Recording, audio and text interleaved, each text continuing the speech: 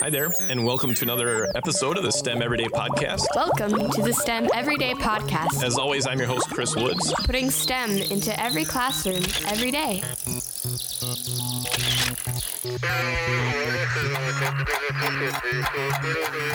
So, let's see. You're gonna be on a show called Side Jinx.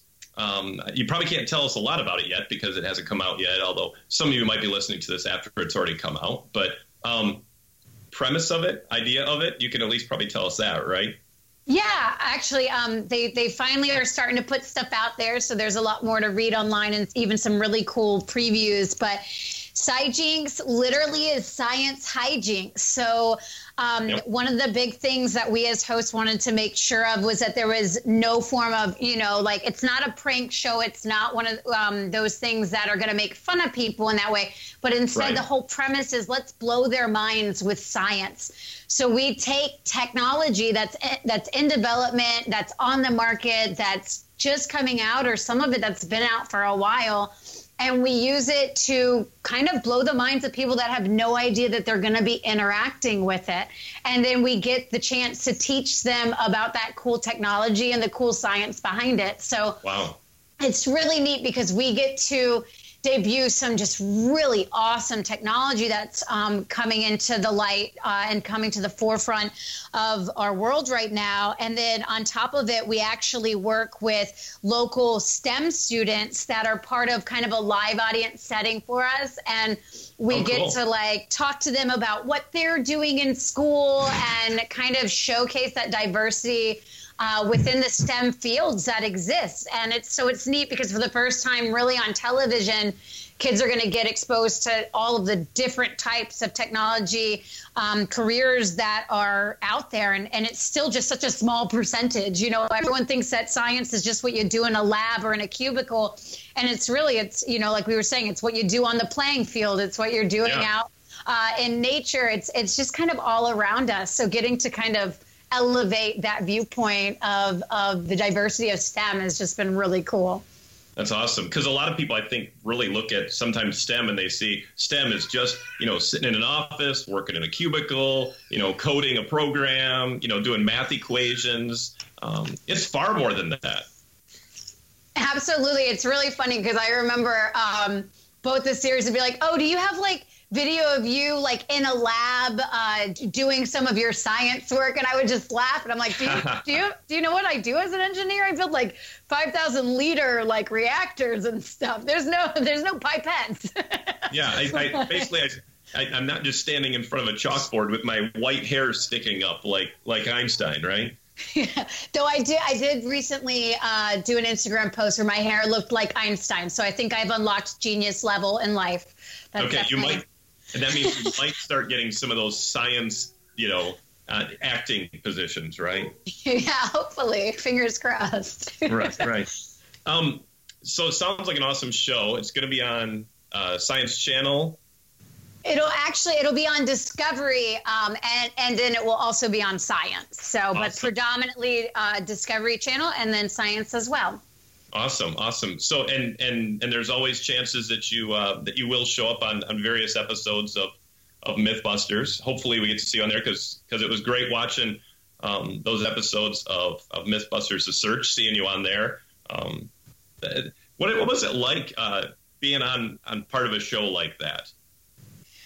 It was definitely a challenge, because we didn't have a lot of time to design and to build when we were doing this search. And the fun part was there was no phone a friend and there was no internet. So if you didn't know it or someone in your team didn't know it, you had to figure it out pretty quick. So it was probably one of the most I don't know. It was so much fun. I learned so much from the people around me, but it was it was kind of like drinking out of a fire hose, It was yeah. At the end of the 12 weeks, you're just I just learned so much stuff and did so much stuff. Where else are they going to hand you a pound of C4 and let you look at it? And I'm all the guys laughed at me because, of course, I was building with John and Brian when we did the Dandelion of Doom.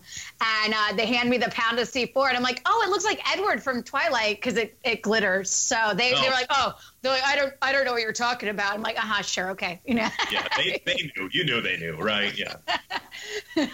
But it's just such an amazing experience. You kind of look around every day and you go, is this real? Like, we swore that the reality part of it was they were going to come out at the end and be like, we were just kidding. You're not actually competing to be a Mythbuster. Like, wow. It just didn't feel real the entire time. It was like a dream come true, I still wouldn't. I think even after you got to experience something like that, it still wouldn't almost feel real. Like Adam and Jamie are just going to show up again and just start doing the show. And but no, we've moved on. And you know what? I think that's also a good lesson for kids too, because there were these great, awesome, scientists, engineers, people of the past, but there are new, and there's going to be new ones in the future, and that's what they get to be. Yeah, the cool thing is, and it's something that, we all talked about a lot because, of course, everyone that was on the show was obsessed with Legacy Mythbusters. And Adam and Jamie and Tori and Grant and Carrie did phenomenal work on inspiring us to go into science and so many others. And it was one of those things that it's a beautiful legacy that no matter who is carrying the torch has to continue, because the ability to inspire kids to go into STEM and to make them excited about science and to show them that fun side of it is so important for us as a nation and as a global community to be able to innovate and move on. And so the legacy that they created with Mythbusters is just so beautiful that I'm just happy that they did give someone the torch to continue carrying it, because we have to keep inspiring kids. We can't just say, it's not just one person. It's this ideal of what science can be and how fun it can be and how exciting. And the Legacy team did such a phenomenal job about getting us all excited about what we could do in science and the fact that any person can pick up a tool and learn to build, and it can change the world, Yeah. And I would bet that you could go in, classrooms all across the country and even, offices and engineering plants and everywhere. And I bet you'd find plenty of people that said, yeah, I was inspired by the Mythbusters. I was inspired to become a science, person, a technology, engineering, math, whatever it is, all because of them. And now you get, kind of in a way also, you're this next person, like you said, that legacy, that carrying the torch. There's going to be people, are you excited about this? There are going to be people in the future that just say, I am excited about science because of people like Tamara. It's an amazing thing, because I just fangirled because Carrie Byron started following me, and Carrie Byron is the reason that I, as a woman, felt like I could be a builder, because the only engineers I knew was Scotty and Star Trek.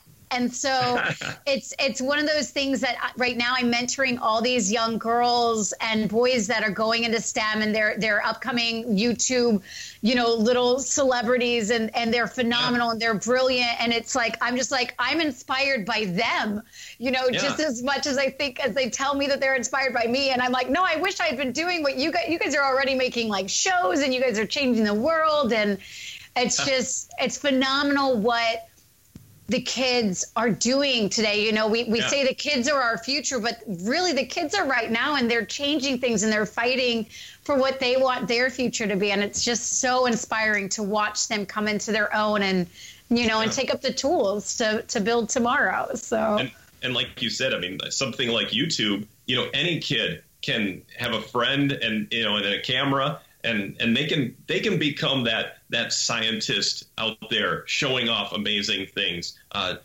in such a simple way where, years ago you couldn't do that. No, and the other thing that YouTube does, and this is something that I tell kids all the time, like they've got this resource at their fingertips to teach them how to do anything. Granted, some of the videos teach them how to not do things. Right.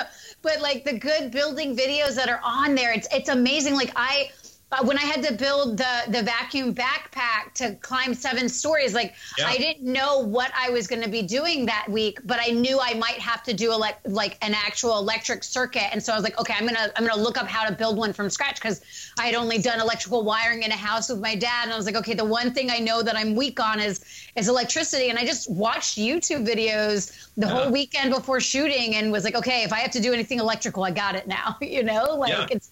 It's crazy the resource it is. Oh, it is. And I mean, like you said, you were stuck though on the show. You weren't allowed to like look up, phone a friend, anything like that. But kids have that opportunity all the time, and we just have to encourage them to do that, to take advantage of those resources all around. Do you think we need more STEM? Do you think we've got the right amount of STEM?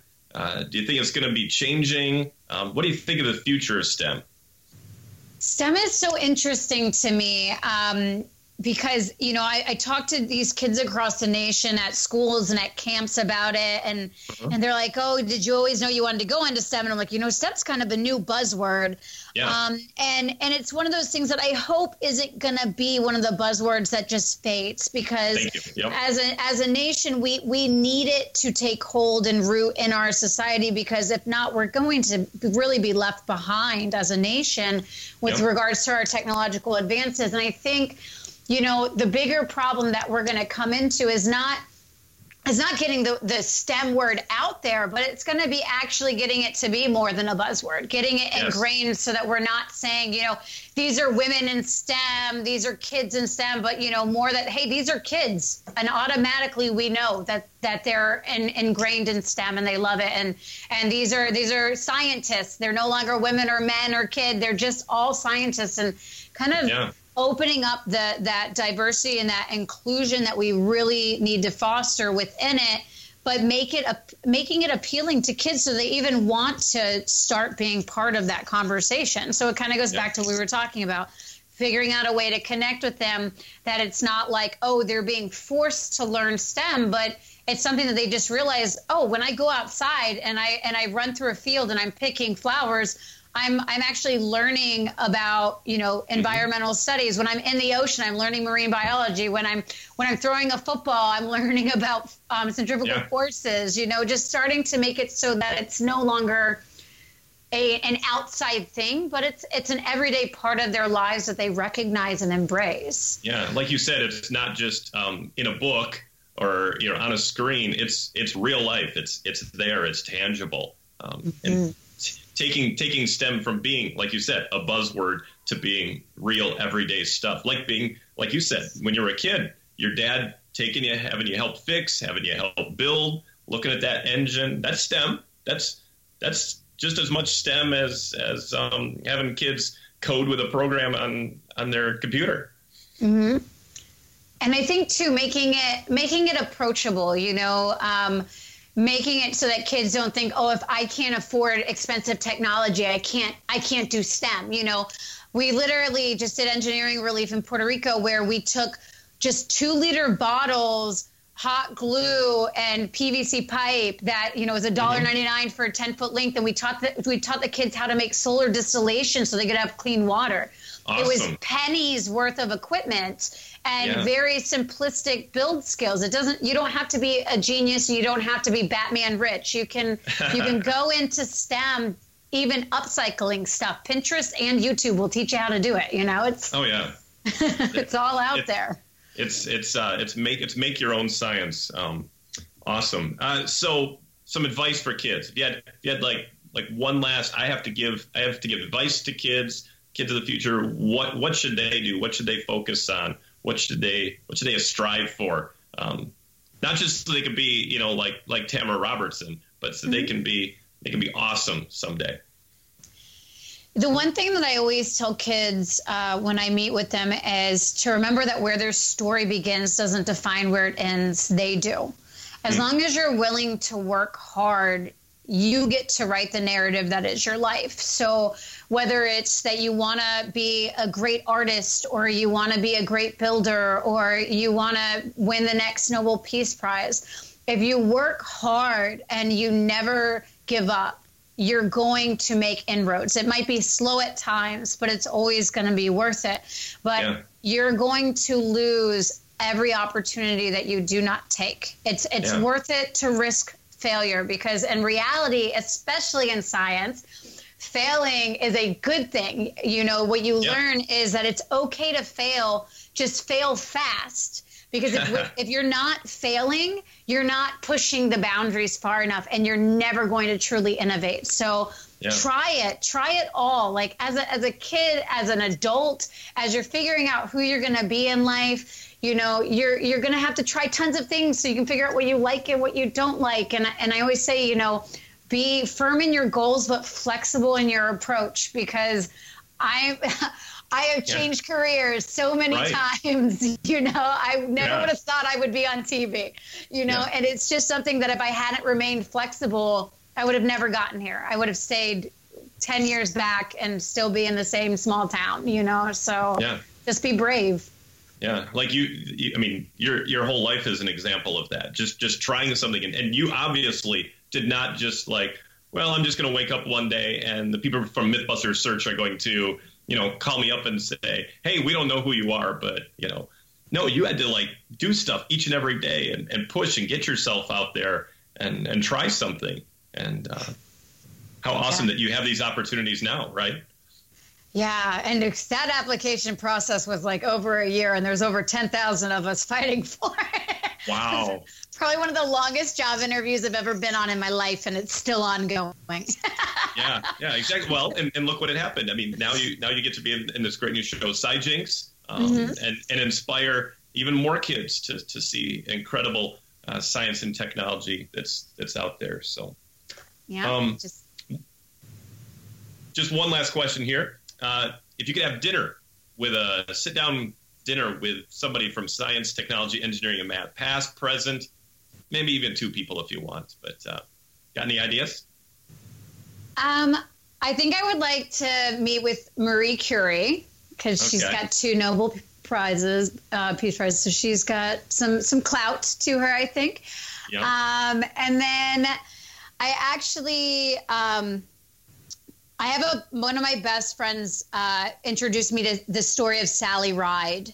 And I just think Sally Ride was such a pioneer, both as a female and just as someone that was actually in the space program. She did amazing things. And so I would love to kind of pick her brain about like what that was like, you know, navigating through, you know, both the career world and then the actual world, you know. Yeah. I could imagine that Sally Ride and Marie Curie would probably love getting to know each other too at dinner. You might feel like the third wheel at that table. I would happily just listen. I would be a fly on that wall. Oh, that would be awesome. And just to think about how did you know, Curie and people, you know, years ago. I mean, it's incredible. I was just listening to somebody talk about Galileo the other day, and to think that he built himself not a microscope, but telescope to see Jupiter and the moons. And that was like in the 1600s. Are you kidding me? I mean, could I even build one today that would see Jupiter? It's phenomenal when you look at what the builders and scientists of our past were able to do with the limited tools that they have. And it's one of those things that makes me realize, like, I have no excuse if I can't accomplish anything nowadays, if they were able to do that back then, you know? Yeah. I have no excuse. and even, I mean, and go back to something you said earlier, Tamara. You said, even if you don't look like a scientist, I mean, you can still be that scientist, that real life scientist. We have to help break down those boundaries, help our kids to see that it's not about looking like some fake caricature of what a scientist is, but they're everyday people doing everyday awesome things. Mm-hmm. It's time to rewrite what that character looks like. Yeah. So Tamara Robertson, it's been awesome chatting with you today. Any other last thoughts? Any last words you want to share? Or? I try to tell kids all the time, get outside. I know we have really cool technology in the palm of our hands, but we also have a phenomenal world around us that is full of so many cool things to observe and experience. Like, just get outdoors and enjoy the world while you have it. It's beautiful. Yeah, it is. And even my world out here, which has about 4 feet of snow, and it's about 20 degrees outside, I can still enjoy some amazing science out there too. So, Tamara Robertson, awesome actress and scientist, and both of those do go together. Take that awesome story, teachers. Share this podcast episode with your students. They would love to listen to one of the new generation of awesome scientists on TV. And you can even tell them it's reality TV if you want, teachers. That Tamara will let you do that, right? Yeah. Just tell them to watch, like you said, tell them to watch the good reality TV, the stuff that's got cool stuff, not the brain numbing stuff. Not that. That's all fake. That's not even reality anyway. So no, it's not. So once again, thanks for joining us today, Tamara. It's been great chatting with you, and all the best to you on your future shows, your endeavors, and thanks for sharing some time with teachers and kids today. Thank you for having me. And thanks for listening to this episode of the STEM Everyday Podcast. Check them all out on remarkablechatter.com. Also search for the STEM Everyday Podcast on Apple iTunes or your favorite podcast app. And we'll chat with you next time. You're listening to this podcast on the ESDAC Broadcasting Network. To find more information about this or other podcast shows, please visit remarkablechatter.com.